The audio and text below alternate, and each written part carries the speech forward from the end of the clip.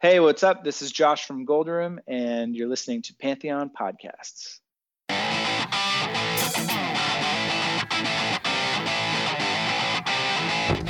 Pantheon Podcasts presents from Hollywood, California, The Devil's Music with Pleasant Gaiman. You are invited to join the Hollywood princess as she explores her lifelong pursuits in the occult, sex, love, and that sinful rock and roll. Ladies and gentlemen, step into the dark parlor of Pleasant Gaiman as she brings you The Devil's Music.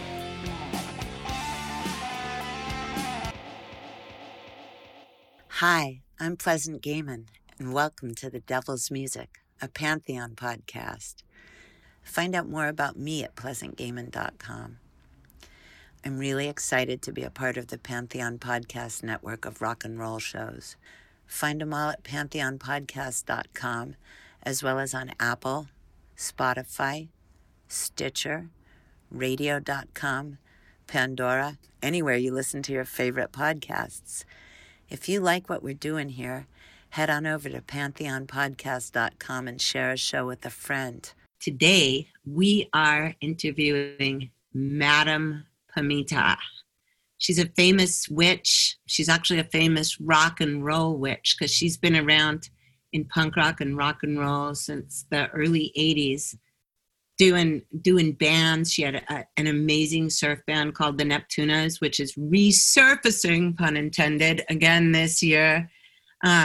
She's always been really involved in the musical community. She plays ukulele. She's also like a hoodoo, conjure, spell casting, tarot reading, ukulele playing, all around witch. She's actually one of my real life idols. And we've known each other for a long time and only become closer through all sorts of witchcraft and magical shit. So without further ado, please bow down to Madame Pamita.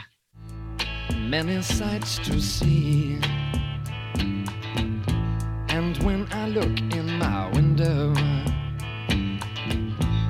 so many different people to be, that it's strange, so strange. You got to pick up every stitch. You got to pick up every stitch.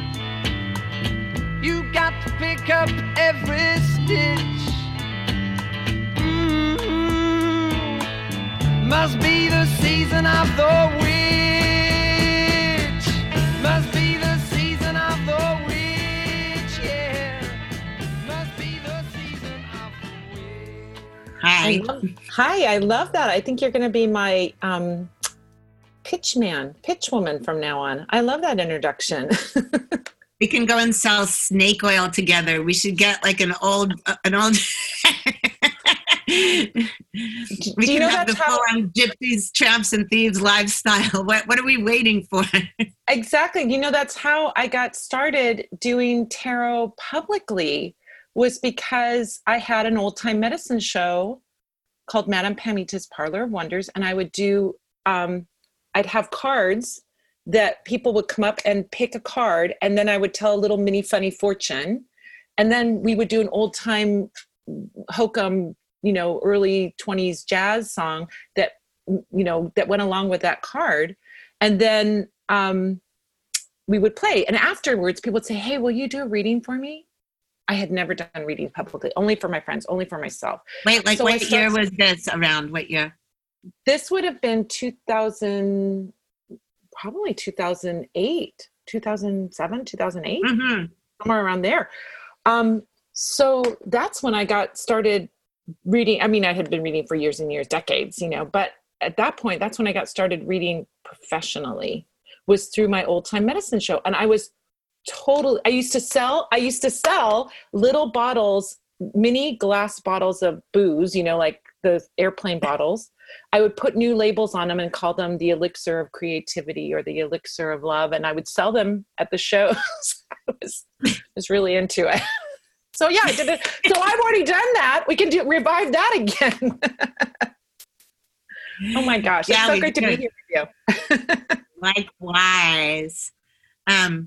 So like, I know that there's starting to be pretty many of us that are of witchy people that were former or still going on, like punks and rock and roll people. And it seems like it's starting to seem to me that like this is a natural progression. You go from an insane rock and roll lifestyle that was blended over with some kind of magic thing, just going into being full witch. What the fuck do you think that's about? Well, I think, I look at, it's very funny when I teach magic and I teach, witchcraft to people, spell casting, that's one of my things I'm passionate about is teaching. People come to me and they go, well, can I do this? Or can I do that? Can I do a come to me spell? Isn't that coercive magic? And I go, this is not the Catholic Church. Nobody can say to you, you can't do this or you can't do that. And all of that stuff of like, coercive magic is bad or doing this certain magic is bad. I don't buy that whole hierarchy of someone from on high telling you you can't do a certain kind of magic. You as a witch have your personal ethics. That's the whole damn point of being a witch, is that you don't have a boss telling you what to do. So if you believe in the rule of three and you don't, what goes around comes around, great. Then abide by that because you choose to abide by that, not because some pope or somebody else tells you, some witch pope tells you that you can't do that.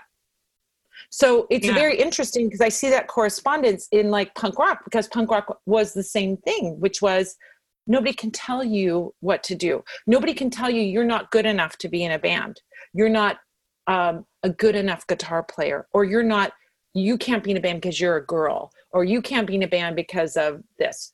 That's what punk rock opened up, which was anybody can do a band. You don't have to be a certain gender, a certain race, a certain size, a certain anything, or even adept at an instrument to be able to start a band. And that's that punk rock DIY ethic I always bring to everything that I do anyway, which is you get to decide for you. That's the whole point of being a witch. You don't want that. If you want someone to give you rules, there's plenty of religions out there that you can belong to that will tell you what you can and can't do, That's exactly the way that I see it, for real. I mean, it seems like it makes complete sense to me. Like sometimes if people look at my life, or maybe probably yours too, like that, they can't figure out the connections between any of that stuff. And it seems like it's so obvious to me, And also I think from like us growing up in like the 70s and the 60s, or I think you're younger than me, I'm not sure. 64. I was born in 64. Oh, you're older than me. Woo! I'm 61. You're my elder. I was born in 64. I'm not 64. I was born in 1964. Oh, so you are younger than me then. Oh, sorry. I was just hearing what I wanted to hear. Okay. All right. Well, I mean, like when I was like 12, I was babysitting and raking leaves and just doing all sorts of chores. So I could get two things. And one was a book called Potions and Spells of Witchcraft, which I've looked for it on eBay and stuff. And I remember it somewhere along the years, probably like in the 80s, it got lost. It actually might not be lost. It might be like how my original tarot decks that I also ordered from that babysitting venture, I thought they were lost too. And like, I couldn't find tarot cards for a while, and I'd had them well into adulthood, and I had a lot of decks, and then I sort of let it go for a while. Anyway, so all my cards came back to me when I decided to get back into it in crazy ass ways. Like I was finally like, God damn it, I got to get some tarot cards. And I ordered them on Amazon, like the first deck had been mail order. And then as soon as I did that, I was like, well, I got to go back to real life now, and went to look for some insurance papers. And really, what the fuck was my very first package of tarot cards doing under my auto insurance papers? And I hadn't seen them so anyway, there's all that kind of shit. But so all of that stuff in the 70s, there wasn't really any guidance of anything. So some of the ways that I operate in doing anything witchy or woo is so completely self-taught that it wasn't until like decades later I started really reading and researching and seeing how it was really done, because you couldn't just go where I was in a small New England town and go, who's going to teach me how to do witchcraft? There was nobody. It was nothing. I think that it's very interesting because us old timers, we remember when that there was so little information out there that when you came across anything, and I remember being a kid and I would get books about superstitions because, and this is when I was young, 10, 12 years old, because I could not find anything. But if I found something about superstitions, a superstition was one step away really from a spell. Yeah. So if I found a book about Pennsylvania Dutch hex magic, I was like, oh my God. That's my dad's side, all that. Yeah. So that you'd find something that was like, oh, look at this cute little folklore thing. Oh, isn't this cute and quaint and old timey? And I'd be like, oh my God, it's magic. But my first magic book I found, because I grew up in Santa Monica and still am in Santa Monica, was at Lincoln Junior High School. Oh, the school library had Sybil Leek's Diary of a Witch. Wow. So some freaky hippie librarian at the junior high school, it wasn't middle school back then, it was a junior high school, had that book in there. And I checked that book out and I was like, oh my gosh, I have to wash my hair with urine because that's what witches do. That's the only thing I remember from that book. But did you keep it? Did you steal it? Or did you bring it back? You're a bad girl. I was a good girl. I was such a good girl. Oh my God, I would never steal a book from a library. And not until I was in high school. And then when I was in high school, I would go into the Santa Monica Public Library. Okay, I'm not committing, I think the statute of limitations has passed. I would go into the Santa Monica Public Library and go into the back, back then, if you wanted to see an old magazine, you would go to the reference librarian and they would bring you the big book of the bound magazines. And I would go in there and I would cut out the pictures of David Bowie that were in, whatever Rolling Stone or whatever they had at the Santa Monica. I would take the pictures of David Bowie. So. Oh, of course. No, that makes perfect sense to me. That was my library theft, was cutting out pictures of David Bowie because I loved him more than anyone else and no one would love him as much as I did. So except for me, bitch. We're going to fight over David Bowie. So, yeah, exactly. Like that, when I was 15 and I discovered Bowie and I was like, oh my God, I used to play Ziggy Stardust over and over again and think, he would understand me. We would be amazing friends. That's exactly what I thought. But I mean, I thought that with a lot of rock and roll people, and you probably did too. And I think that's what separates us from people that were just fans, because I just went into all of it. Even when I was like 11 or 12, like, oh, we'd be best friends. And it wasn't delusional. It wound up in our lives not to be delusional. Oh my gosh. I can remember being 11 and having Cheap Tricks in color and thinking, Robin Zander's only 11 years older than me or 13 years older than me. I was 13. Sorry, I was 13 when that came out. So he's only 11 years older than me. We could go out. How creepy is that? And we're just, I was very innocent. We could go out. We could go out. I could give him a blowjob on the back alley behind the whiskey. No, I was never thinking. I'm not. Yeah. My idea of 13-year-old going out was like holding hands. You know what I mean? I was very innocent. I was an innocent 13-year-old. Oh my gosh, no way. I didn't want to see a penis. That's why I like boys that look like girls. I didn't want to see a penis. Oh yeah, I like boys that look like girls too, but I think they needed to be fully functional and masculine. When I was 13, I wasn't there yet. But anyway, so yeah.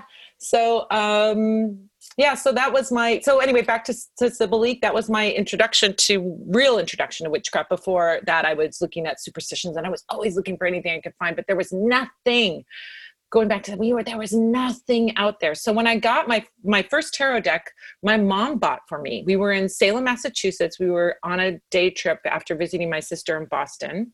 My sister's 13 years older than me. So we were in Boston visiting my sister, and then we went for a day trip to Salem. And my mom, we went into probably Lori Cabot's store, because how many witch stores were there in 1974? I was 10 years old. And my mom bought me my first tarot deck. So my mom was very, very magical. She would do magical things all the time.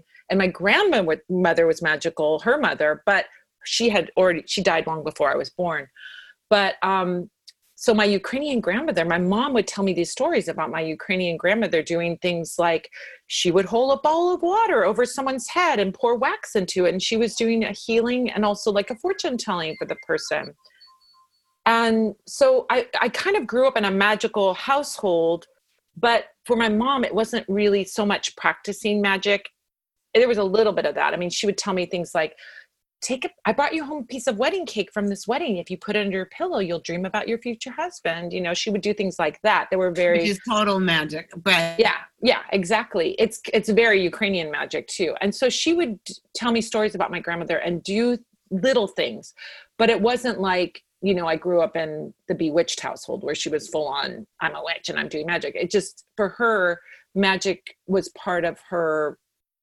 It's just like, I think it is for most Ukrainians. It's like magic is a part of your life. It doesn't disagree with your Catholicism or doesn't disagree with whatever religion you have. You can still do magic and do this. So then, like, you know, I hear stories from people like, my parents took my tarot cards and burned them.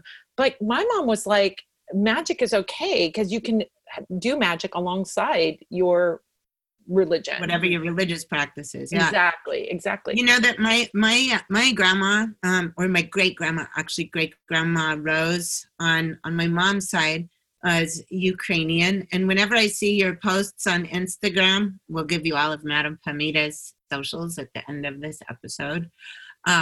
I need to talk to you about that. This might be too far of a rabbit hole to go down for this, but my grandma Rose, I always heard stories about her and how she read tea leaves and how she did all this other stuff. And then, you know, I've always seen 1111. You know that about me. And, you know, I mean, millions of people in the world do, but I've been seeing it so much that in 1990, I saved a bus transfer because it said 1111 on it. And that was like the first thing I Googled on a computer. It wasn't until I was over 50 fucking years old that I found out that Grandma Rose was born on November 11th, which like just blew my fucking mind. Whoa. I know. That's amazing. Anyway, so yeah, there was always all sorts of like crazy folk magic or, old, you know, like old folk remedies and wives' tales and stuff like that going on with both my grandmas, because my other grandma, Nellie was the Pennsylvania Dutch one, and then Grandma Pauline was Grandma Rose's daughter. So they were, aside from my Grandma Pauline, looking like a 4'11", like 60-something-year-old harlot with like fire engine red lipstick and red nails and flirting like shamelessly with the milkman while she was wearing like a rhinestone pin that was as big as a headlight, but like little canvas house slippers with holes cut out for her bunions. That's funny. She was fucking crazy. Like the women on both sides of my family, especially the grandmas, were like totally like, I just still want to be with them. And now I'm turning into one of them. Well, there's a whole thing in Ukrainian magic about, you know, when you're a healer, you really can't be a vidma or they call them babas or babkas. Yeah, baba. Yeah. That when you are an elder, when you go past menopause, that's when you really have your power to do your healing. That's when you're the wise woman. So all of that is kind of the runway leading up to that. It's not to say that your magic when you're, you know, younger than menopause is going to be, you know, you're just doing different kind of magic. And I found that for myself, my practice, oh my gosh, I'm going into so many amazing areas. now I'm fascinated. The thing that I'm most lately studying and fascinated with is Ukrainian shamanism, like the shamanic practice, Slavic shamanic practices. So interesting. So we have much. to talk about all of this because this is Yeah. crazy. All the Transcarpathian stuff and all the like, like but I think for all of that. Oh, also I need to make a shirt. I'm gonna make one that says #Crone Life. Yeah, totally. I mean, I'm so into it because there's something that opens up for you where you can just, it's almost like your powers open up or something. I don't know what it is, but man, it's awesome. Do you feel like that that a lot of more powerful magical stuff has been happening during pandemic? Because I am like just blown away at all the synchronicities I could go on Instagram at any hour of after midnight, and there's always people saying, I'm seeing like, my dead uncle, or I mean, not on the posts, but coming to me in DMs. Is that kind of stuff happening to you? I have not actually. I've been spending less time on social media. I've been doing a little bit. I've been doing more, I don't know. I've just been doing more internal, deep personal work and working on my business, you know what I mean? So I haven't been on social as much, you know what I mean? But I've been doing phenomenal, deep personal, like going into spirit realm and doing all kinds of stuff in the spirit world. So shamanic kind of work.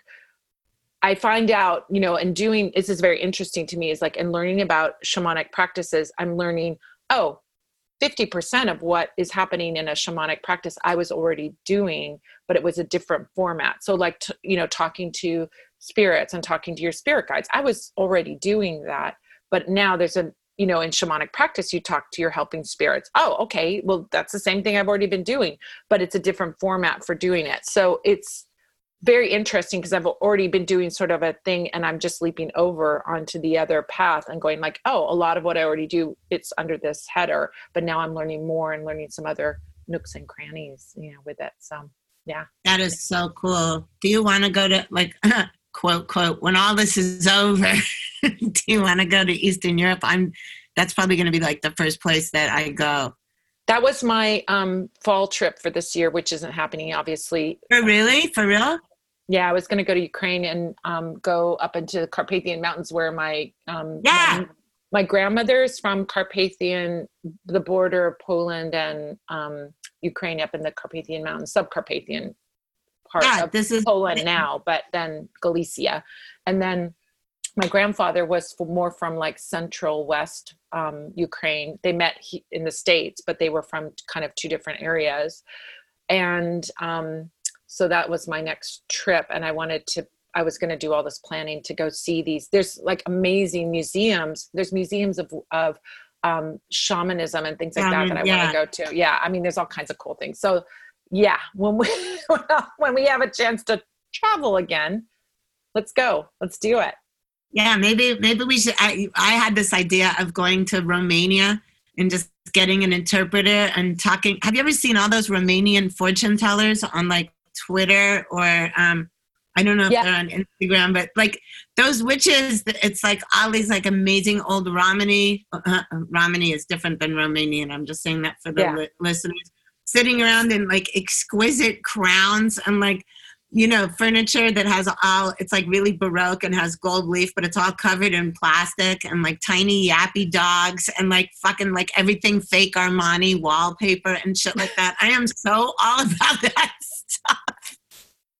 That's what we're going to do. Like bringing like Eastern European, like style, like that style. It is, it's super interesting. I'm super fascinated. My grandmother, I'm trying to find out, there's different ethnic groups in the area that my grandmother's from. There's Lemko and there's Boyko. And then if you go a little further into Carpathian Mountains, there's Hutsuls. If you look up Hutsul, Hutsul, it's up in the Carpathian Mountains, but because I was looking that up last night. I'm not kidding. Okay, there's your synchronicity right there.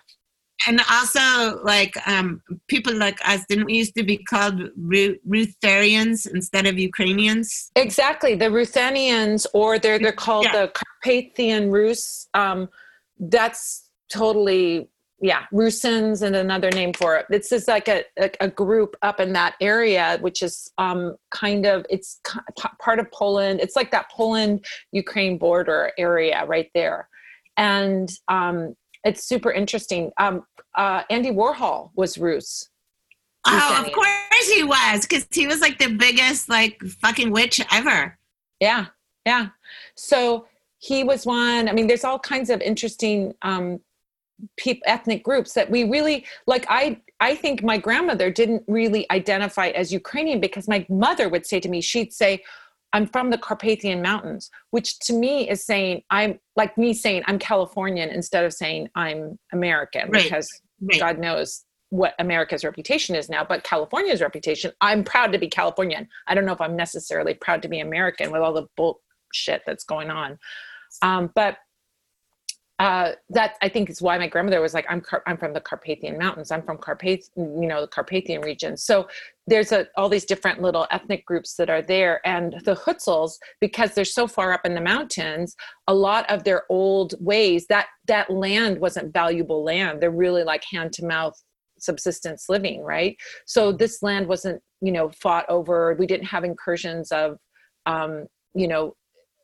modernism in there. So there's a lot of old ways that were kept alive, including the Molfars and Molfarkas, which are the shamanic witches and wizards up there that still exist. And you can still see them. Now, a lot of them are doing things like fortune telling with playing cards and things like that, which would be a more modern thing. But they also do things like control the weather and remove curses and do all kinds of, I think, older magic, than fortune telling, with cards, which is more modern, So yeah, it's very, very cool.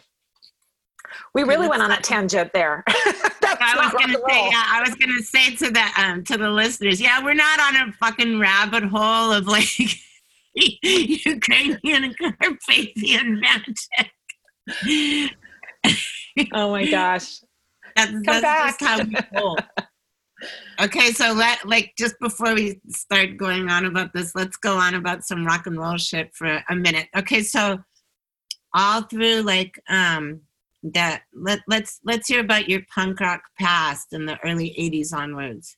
Okay, so I first think of that Cheap Trick and David Bowie were like my gateway drugs into punk rock. I mean, because of them, it was like about 1980 that I was 16 and I started getting 15, 16, and I started getting into something that was other than Journey and whatever, Aerosmith or whatever, Led Zeppelin and all that stuff. Right.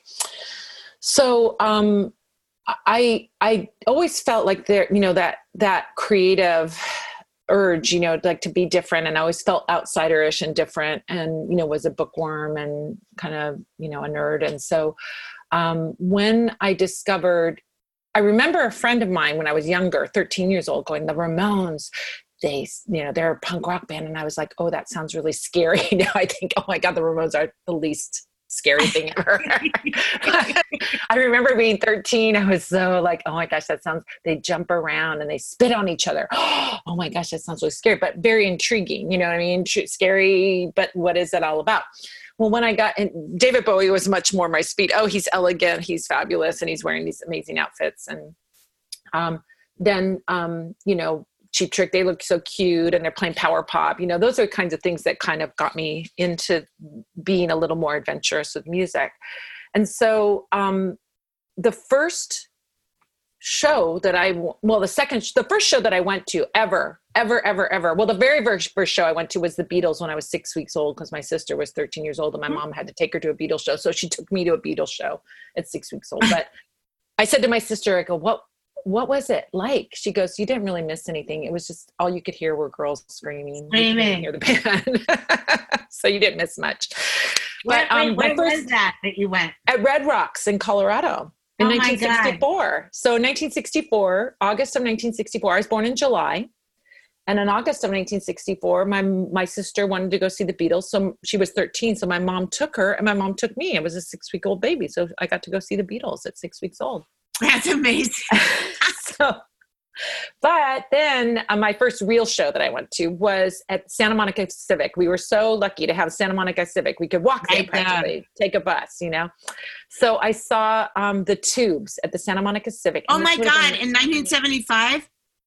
No, in 80. This was 80. Oh, okay. Sorry, because I then the next show I saw. Yeah. Oh yeah, you were a wild child seeing shows at 10 years old. You know, I was a little more timid, I guess. But then what I got to go, the next show I went to was the Boomtown Rats, and the Blasters opened for them. Oh yeah. And I was like, oh my God. Well, I had known about, I'd liked the Boomtown Rats, so I went intentionally. The Tubes, I was kind of like, yeah, it's fine, they got a hit, whatever. But the Boomtown Rats, I really, really liked. And so I went to go see them, and the Blasters opened, and I was like, oh my God, this band's amazing. And that just like blew my mind and opened me up to all of the acts and everything that was happening in the LA scene. So it was like from that point, it was like ground zero, and everything opened up. And then I started going to shows all over the, LA, and you know, like no one can describe for you, no one that hasn't been there understands how amazing that time was in LA for music, where you would look in the LA Weekly to see a band, to go see what you wanted to see that week. And you would have the horrible dilemma of every single night there being 3 or 4 or 5 bands that you wanted to go see, and you had to make a decision of which show you were going to go to. That was every single night of the week, 365 days of the year.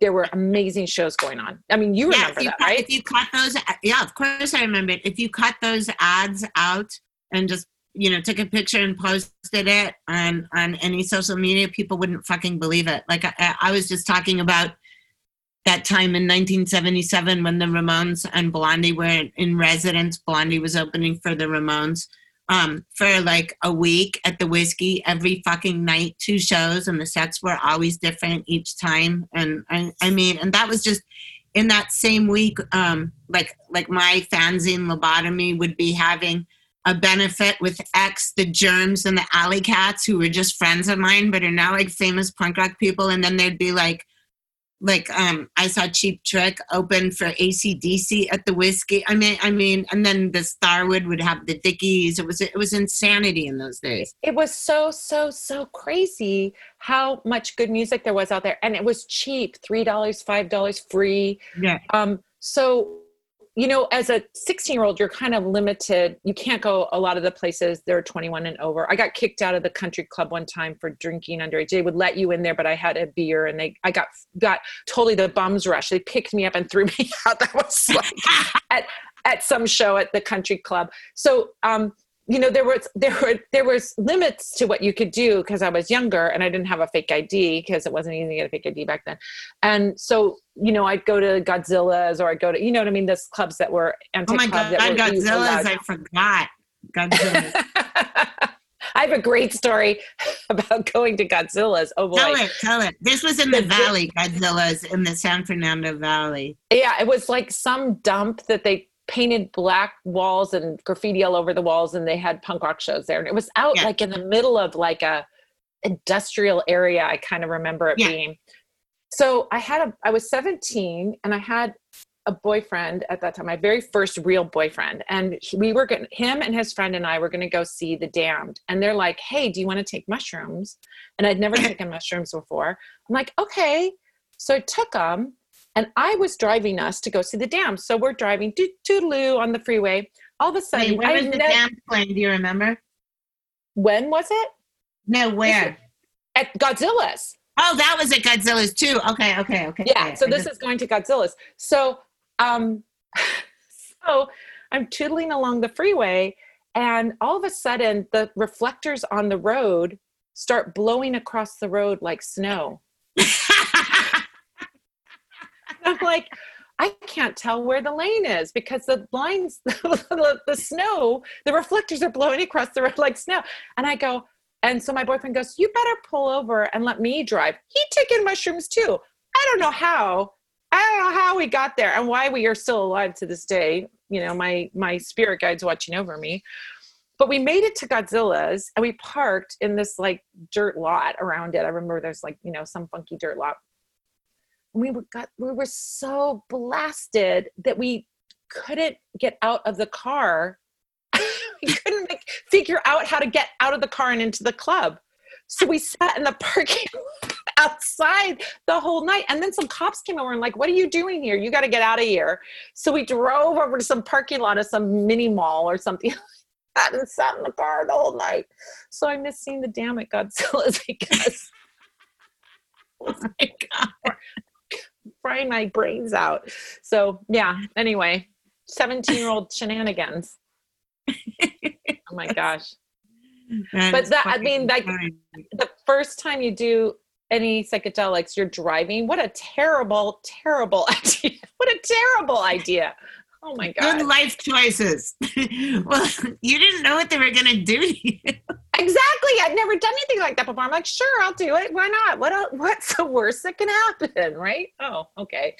So anyway, that was my The first time I ever took acid, I was at a boarding school, and I was with, and my best friend from my hometown had wound up going there in the second year too. And so I lied to her and told her that I'd taken acid before because everyone was like sort of afraid to try it. And I was like, let's just fucking do this. So ours wasn't as bad as driving, but everyone had to have a work job, and ours was working in the kitchen. And we were basically cleaning these like 4-foot high pots that they made oatmeal for the entire school. And it was like full on kind of Oliver Twist, you know what I mean? But she was cleaning the pots and I was cutting carrots, and I started seeing all little like things of the carrots going up in arcs.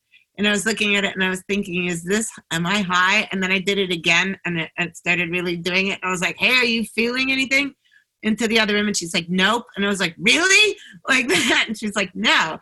And then like a few seconds later, I heard this huge, insane metallic crashes going on, and then hysterical laughter coming from the other side of the kitchen. And I just sort of tiptoed down. By this time, I felt like I was like in Fantasia. I felt like I was how the soundtrack looks in Fantasia. I was just like one line that was kind of like wiggling through space.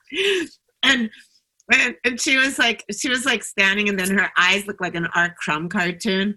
And it was like, what are you doing? And she said, I went to put the pot on the shelf, and the shelf wasn't there. And then we both started laughing so hard we like fell on the floor. And then the next thing we knew, we just threw our aprons away like it was in a movie or something. And then we spent the rest of the night in a graveyard. Of course. Oh my God. Oh my God.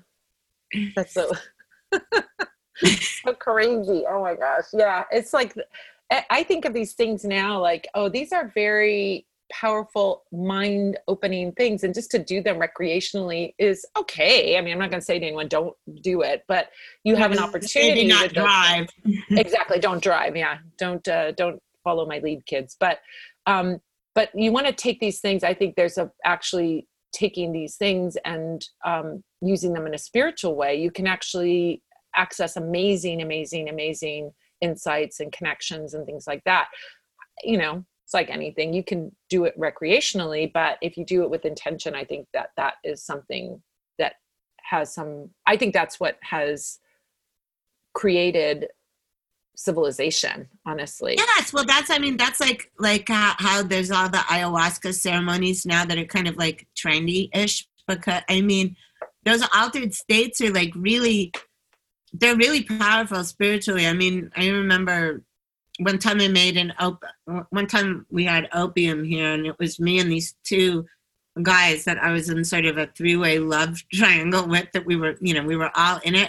And so in order to have opium, one of them got opium that was supposed to be great. So it was my idea, and they didn't know I did this. I turned my entire living room into a blanket tent, and you have to get up these little stairs. So we'd have to crawl up the stairs on our hands and knees and then slither into the tent. And the tent had like Christmas lights like all around it, like a circus tent. And it was pretty fucking amazing.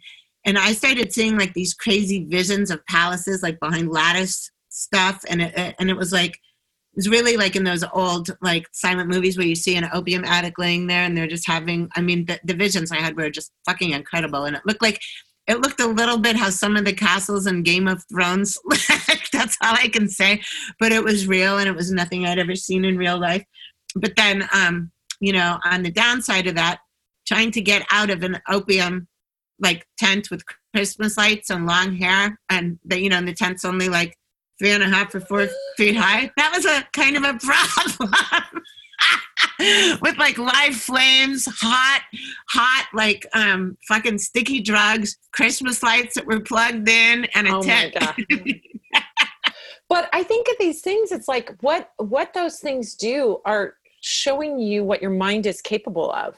You know, it's really that case that our mind, they're just like keys unlocking doors that already exist in your mind. So whatever you can access through a psychedelic or through ayahuasca or anything else, or opium or anything else, is available to you without those things.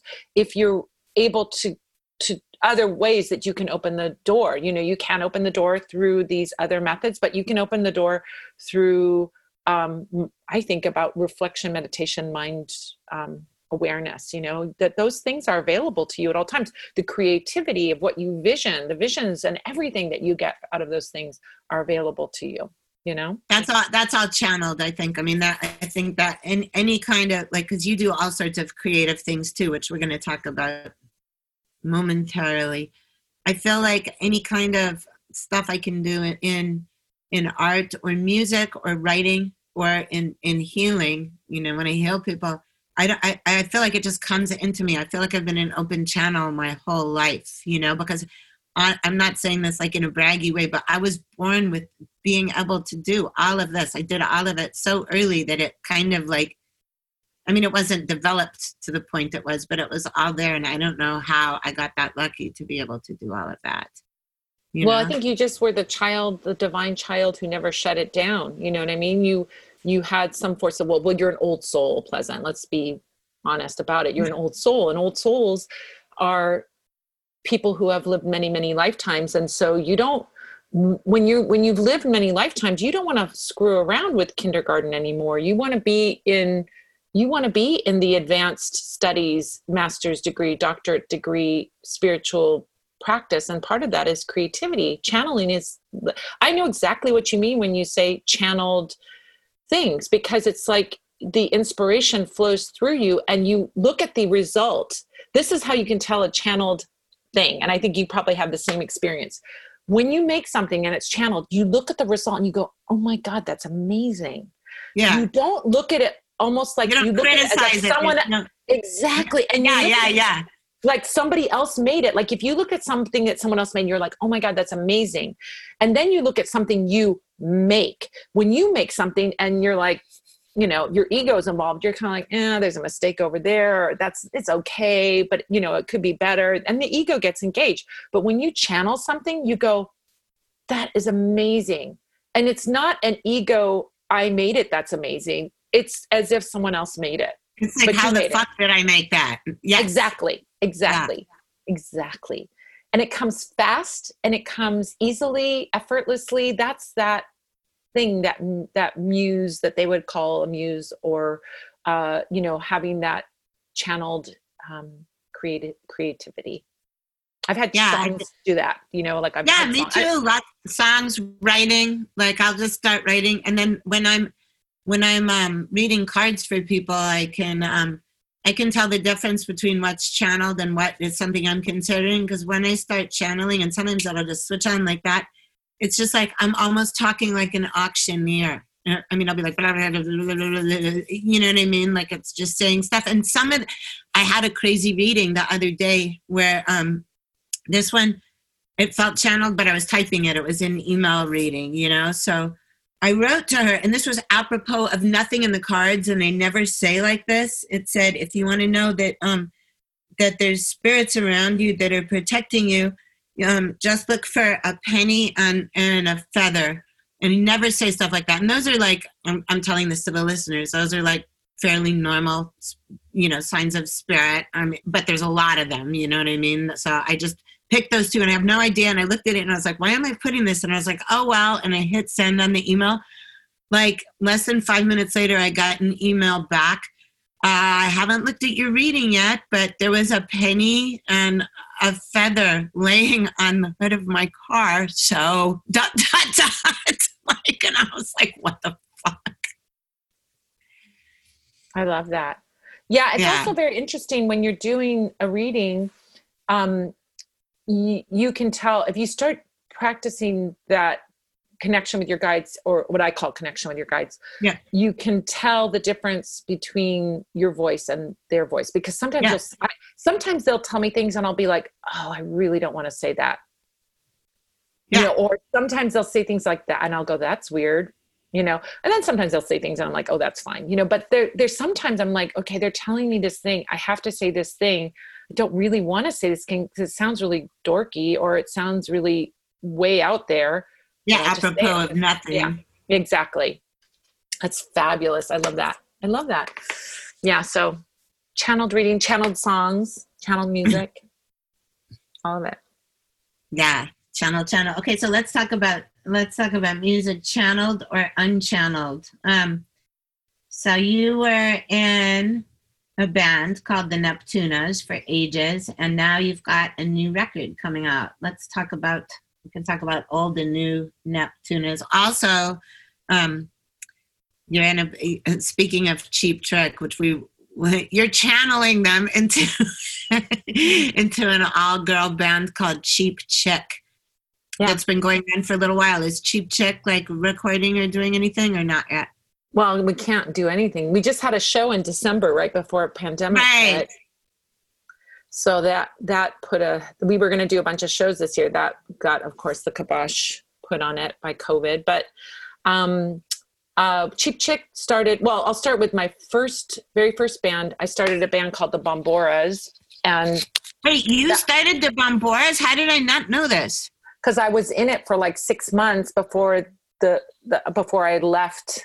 The band. Okay. Wait, so just to explain, the Bomboras is a really like well-known LA sort of surfy, punky kind of go-go band. They used to play in like wrestling masks or Day of the Dead makeup, or maybe that's more now. But no, that I think is later with another band that one of the members is doing. So anyway, I started the Bomboras, but I started these bands. I moved up to San Francisco, and while I was up in San Francisco, it was when all the garage rock surf music thing was happening up there, 1990, 1991. The Mummies, the Phantom Surfers, the Trash Women, all that. So I loved the Trash Women, and I was like, oh man, I wish I could be them. You know, like I thought they were just so amazing. So when I moved back down to LA, I'm like, I want to start a surf band. And my neighbor and I, who was a guy, started a surf band. So he was a bass player. He learned how to play guitar, and he taught me how to play bass. I had a bass, but I, never really applied myself to it. So that because he was my neighbor, we would get together every night. We'd practice. So I got to be pretty good, pretty fast, because we were practicing every day. So we started the Bomboras, and then I had these bands with these guys in it, but I was like the visionary of the band. This was my band. I was putting it together, and I'm like, you guys in San Francisco, these bands, we were matching outfits. They look super cool. Everyone wanted to wear their, stupid flannel shirt and flip-flops on stage. And I was like, you guys, you don't get it. And so I would have these conflicts with these guys who were not willing to take direction, really, basically. And so finally there was this band, the Finks, and they saw us play, and they said, hey, how about, we know what you're trying to do. We do the matching outfit thing. Why don't we join forces? You can be the bass player, but we're not going to do the Finks. We'll join your band.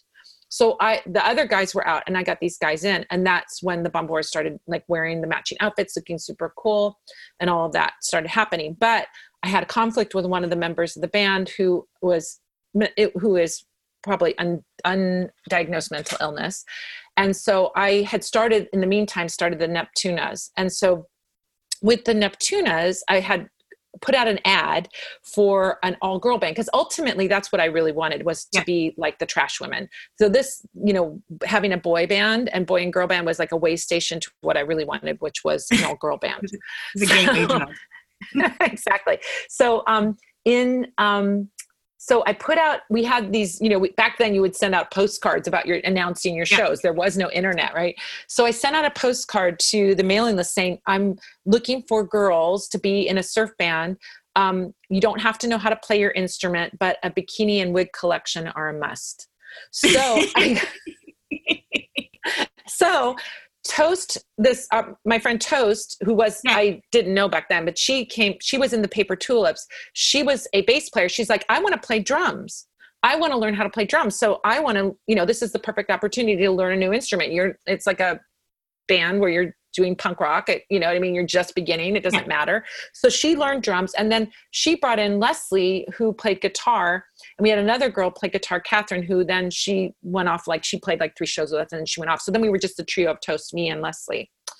So then this was in late 93, early 94. And so then when that started rolling, I said to the Bomboras, who I was dealing with the difficult person in the Bomboras, I asked the other guys, I'm like, do you want to kick the difficult person out? And they're like, no, we're going to stay with them. Well, eventually they had their own issues with him. But I said, okay, well, I'm going to then just quit, and I'll just do the Neptunas. So then I quit the Bomboras, and then they went on, got another guy, and then they went on their way. So then the Neptunas started doing all kinds of shows and doing all kinds of stuff. And we made 2 albums with Sympathy for the Record Industry back then. And then I had 2 kids, and that everything came to a grinding halt. Once you have kids, it's hard. You can't even take a shower. How are you going to be in a band, Yeah. So then everything just sort of went on hiatus. And then what happened was, we would have a show once in a while, we do a little party for somebody, or we do a reunion show, but we weren't really playing. And Kim Deal liked us and knew about us, and the Breeders reached out to us and said, hey, do you want to go on tour opening for the Breeders?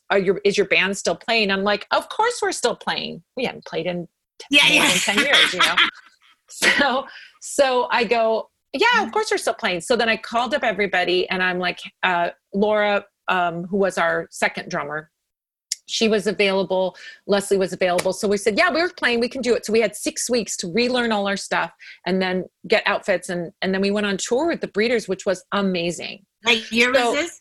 This was in 2014. So not that long ago. Yeah, that was pretty close. And it was so sweet. Kim Deal said, I love you guys. Your music makes me so happy. And I'm the reason that you are on this tour, because I wanted you to come on this tour, which was so lovely. And I think also the fact that they knew we were goody 2-shoes girls, that we weren't going to bring a bunch of drugs with us. Probably helped too, But anyway, so we went on tour with them. That was great. And then once we got done with the tour, we're like, well, what do we want to do now? We got all these songs. We might as well start playing again. So we started playing. We started writing songs, and we wrote a whole album's worth of songs. And so then at that point, our friend Danny Amos from Los Straitjackets was in Mexico City. He lives in Mexico City. He used to live in Santa Monica, moved to Mexico City. He's like, guys need to come down here and play in Mexico. And we're like, yeah, okay. So I'm like, well, why don't we try it? Why don't we do it? Let's do it. Surf music is huge in Mexico. Huge. Los Straitjackets play for 300,000 people. Danny Amos is like Jimmy Page there. I mean, he's huge, right? So we asked Danny, and he got us on this festival, and we played this festival down there, and we're playing for thousands of people at this festival, and everybody's losing their mind, and it was amazing. And so then after we did that was in 2017. And then we're like, why don't we go back to Mexico and record an album with Danny producing it? So that's what we did. So we went back to Mexico City. We recorded an album in Mexico City. We did another show while we were down there. And Danny, in his own home studio, we went to another studio to record, but he in his home studio mixed it. And that became Mermaid A Go-Go, which is the new album that's coming out September 25th. Now let's take a little break to hear Madame Pamita rockin' the fuck out. Here's the title track of the Neptunas' brand new album, Mermaid A Go-Go. The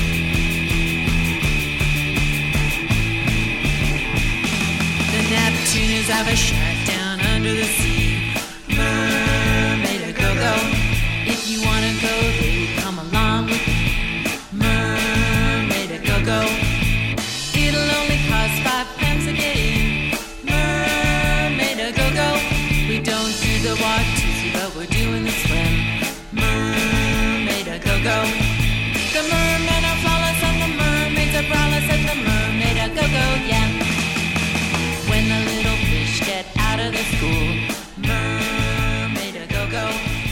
they calm down because they think it's cool. Mermaid a go-go.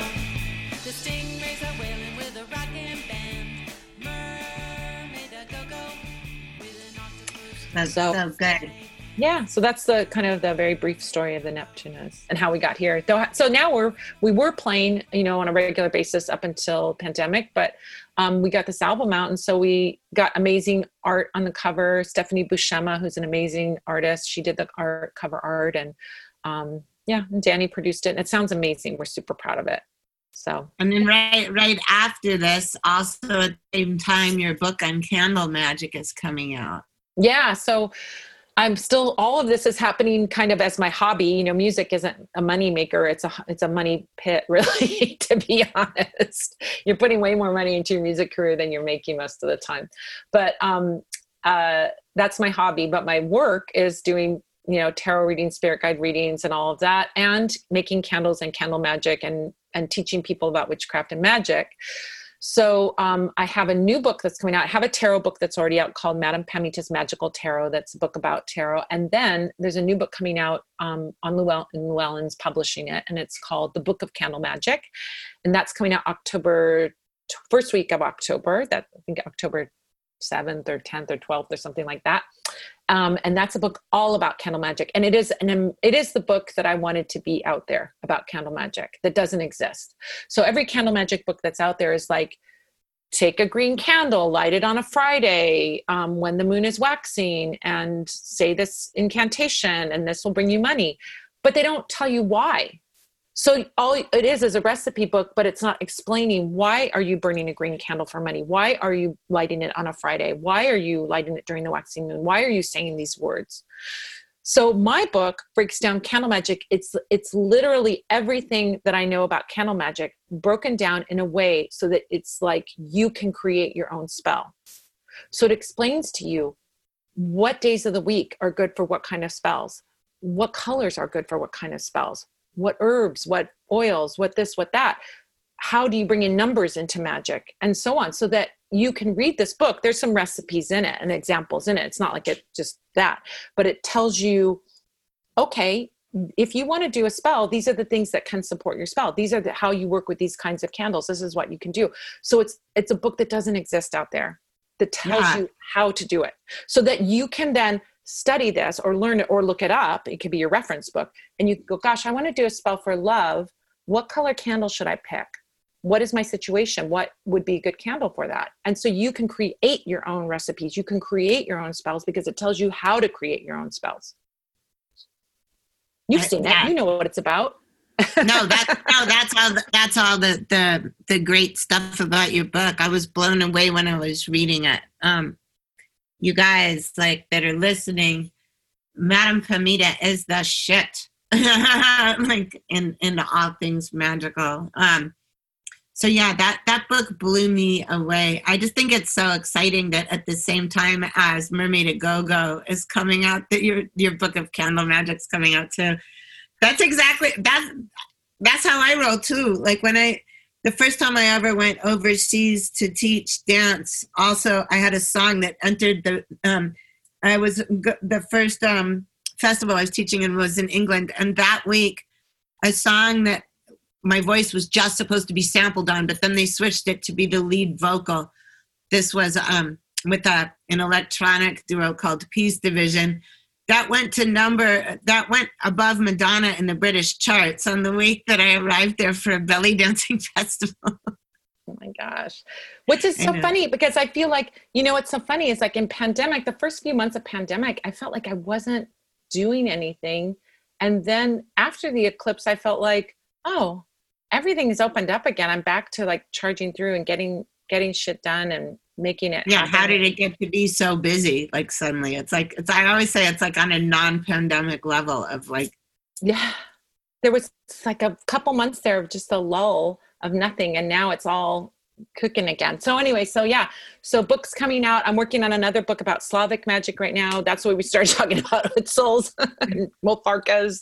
And so working on that right now, super into that, studying shamanism, doing all kinds of stuff. So I'm do all kinds of things are happening, and the album's coming out. I'm very excited about it. We just had when this comes out, the album will be out, the singles and everything is going to be streaming. Of course, the singles will be out, the album will be out and streaming, but we'll have a CD coming out September 25th. And we're going to have vinyl coming out with some extras and some cool things and a great artifact that's going to be coming out early 2021. So yeah, colored swirly vinyl, that whole thing. Oh, exciting.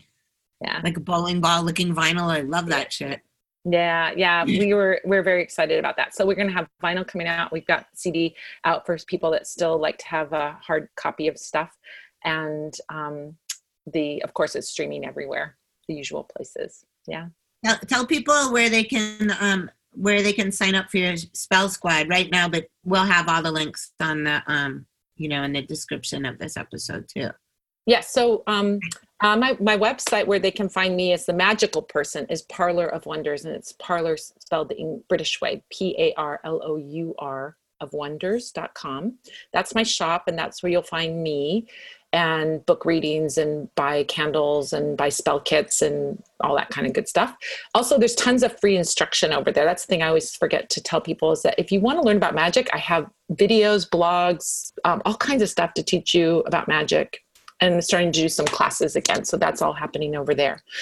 If they want to join the mail list to find out about the things that are coming up, including I do a live free Q&A every Sunday, they can go to spellsquad.com, and that gets them into the clubhouse for that. And then you get on my email list, and you'll find out about what's going on in my world and all the things that I'm offering, classes and things like that. Then for the Neptunas, if you go to neptunas.com, you can sign up for the Neptunas mail list and find out about all the things that we're doing, updates, not shows right now, but releases and things like that. So yeah, that's where they can go. Yay. It's been so good to talk to you. I know that we could probably go on and on for like a few more hours. I know we can. Let's talk about Hutzel some more. I know. Okay, yeah, we're gonna make a Slavic magic date. Yes, I know. Let's travel. Oh my gosh, let's go. When we can travel again, I totally want to go back there. That's my next plan. Yeah. Oh yeah. And that my other thing that I want to do besides that, the other traveling thing that you might want to consider is the Camino de Santiago. It's Camino Santiago de Compostela in Spain. Do you know about that? Oh yeah. The Camino. I want to do a Camino. Oh my God. I mean, well, if we're in Spain, we might as well just go to Morocco and look for all that trancy shit. We should try. I'm serious. We should have a world tour. This could be scary. Let's do it. Too bad we just can't take our brooms over there right now. I know. Teleportation. When are they going to invent that? Damn it! I'm trying that. I'm trying all of that. But I think my surgical masks impedes astral projection. Oh my God! I love you so much, Pleasant. You are wild. You are like. There's some. Well, can I just say one thing before we wrap it up about Pleasant? Because I want to tell you a perspective from an outside perspective about Pleasant. When I was growing up and listening to punk rock and going to shows and things like that, Pleasant was a huge celebrity in the punk rock scene. You were like a huge celebrity, and I always admired you and thought, you were writing for LA Weekly, and you were, you were kind of a one woman. You were, doing the Screaming Sirens. You were writing for the LA Weekly. You were doing all these amazing things. And I always thought of you as really, really very, very cool. And I always thought, well, she won't like me because I'm not cool enough. That's the ego going, I'm not cool enough. And then when we met, how genuinely so kind, so sweet, so welcoming, come, let's play. You were just the most open person. And my fear that you might be too cool or think I'm not cool enough or whatever was in seconds blown away about how you have all that cool, but you're so inviting and friendly and lovely. And you want everyone to be in on the party. You are, I don't even know how to describe, you are like, you know, those people like Dorothy Parker in the 1920s, you know, Oh like my God. somebody that's like this iconic, talented, multi-talented person. You're a dancer, musician, writer, ringleader, leader of a girl gang of witches, you're a witch. I mean, you're so multi-talented that it would be so easy for you to go into that space of being like someone like Madonna, who's, you know, kind of not a very nice person, right? You know, I would get the impression. But you have all these talents. And then on to top everything off, you are so welcoming, friendly, inviting. You're making me cry. For real. But it's the truth. Like I looked at you like, she's so cool. She's so cool. And never had the expectation, you know, usually a person like that can be kind of cunty, right?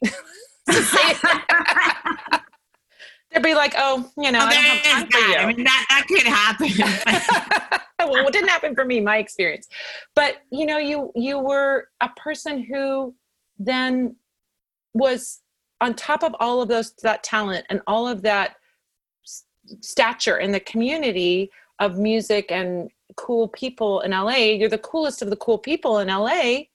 And you're nice on top of everything else, friendly on top of everything else. That's very, very, very, you're a unicorn. You know? Okay, don't make me say it. Thank you so much. But I just have to tell you that, okay, I'm sorry, you guys that are listening. I'm not sorry. No, we're acting out a divine love affair on your podcast time. But who cares? You didn't pay for this. No, I'm just you're making a lot of money cam girling with this shit. Right before you started telling me that I was going to tell you I love you so much. That's all I'm going to say. And now I'm really going to go and cry.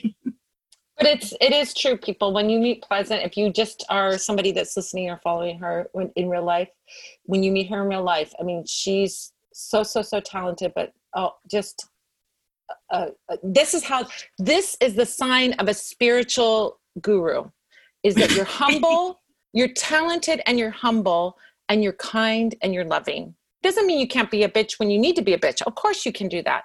But when it comes to like the heart to heart, your heart is very open, you're very loving, you're very accepting. That is a magical thing.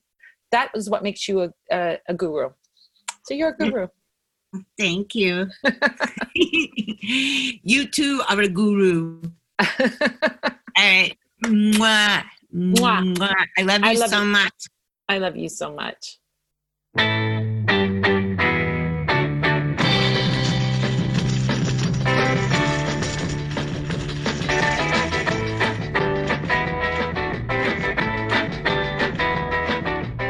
Went to the fortune teller, had my fortune read. I didn't know what to tell her, I had a dizzy feeling in my head. Then she took a look at my palm. She said, sonny, you feel kinda warm. She looked into a crystal ball and said, you're in love. I said, I couldn't that be so?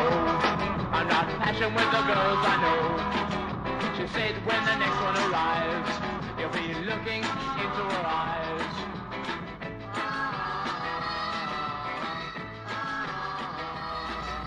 That was the wonderful force of nature that is Madame Pamita. If you're witchy, you need to check out her new book, The Book of Candle Magic. It's available everywhere books are sold, and it's great.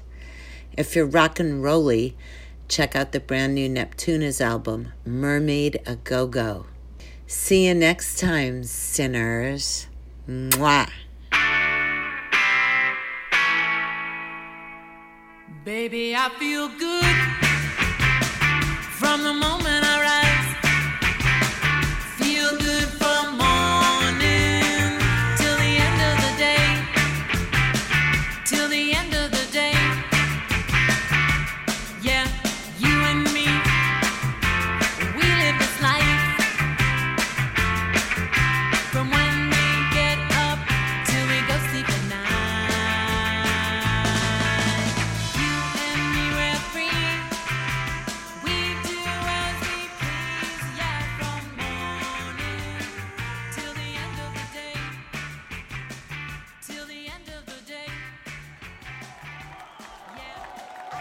The Devil's Music is written and hosted by Pleasant Gaiman. Produced by Aaron Alden. All sound design by Jerry Danielson of Busy Signal Studios. And of course, is part of the Pantheon Podcast Network.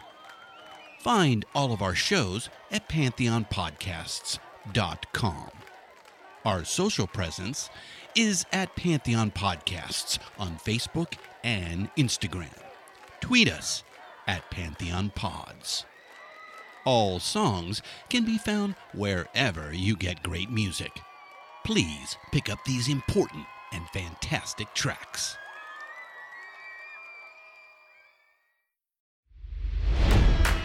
It's NFL draft season, and that means it's time to start thinking about fantasy football. FantasyPoints.com features industry-leading experts and prognosticators using proprietary hand-charted data to help you score more fantasy points. FantasyPoints.com is the place to go for whatever kind of fantasy football you play. Whether you play fantasy football, daily fantasy sports, or do a little bit of everything, Fantasy Points has the meticulously researched content to guide you to victory. And why wait for the fall? Fantasy Points also covers the new spring football league, the UFL. Join the guru, John Hansen, Scott Barrett, Joe Dolan, and other massive names in the fantasy football universe with an exclusive offer. Use code Pantheon for 15% off any Fantasy Points package, including the all-in package, with access to every article, tool, and data nugget that Fantasy Points has to offer. That's FantasyPoints.com and code Pantheon for 15% off at Fantasy Points. FantasyPoints.com, code Pantheon. Score more fantasy points.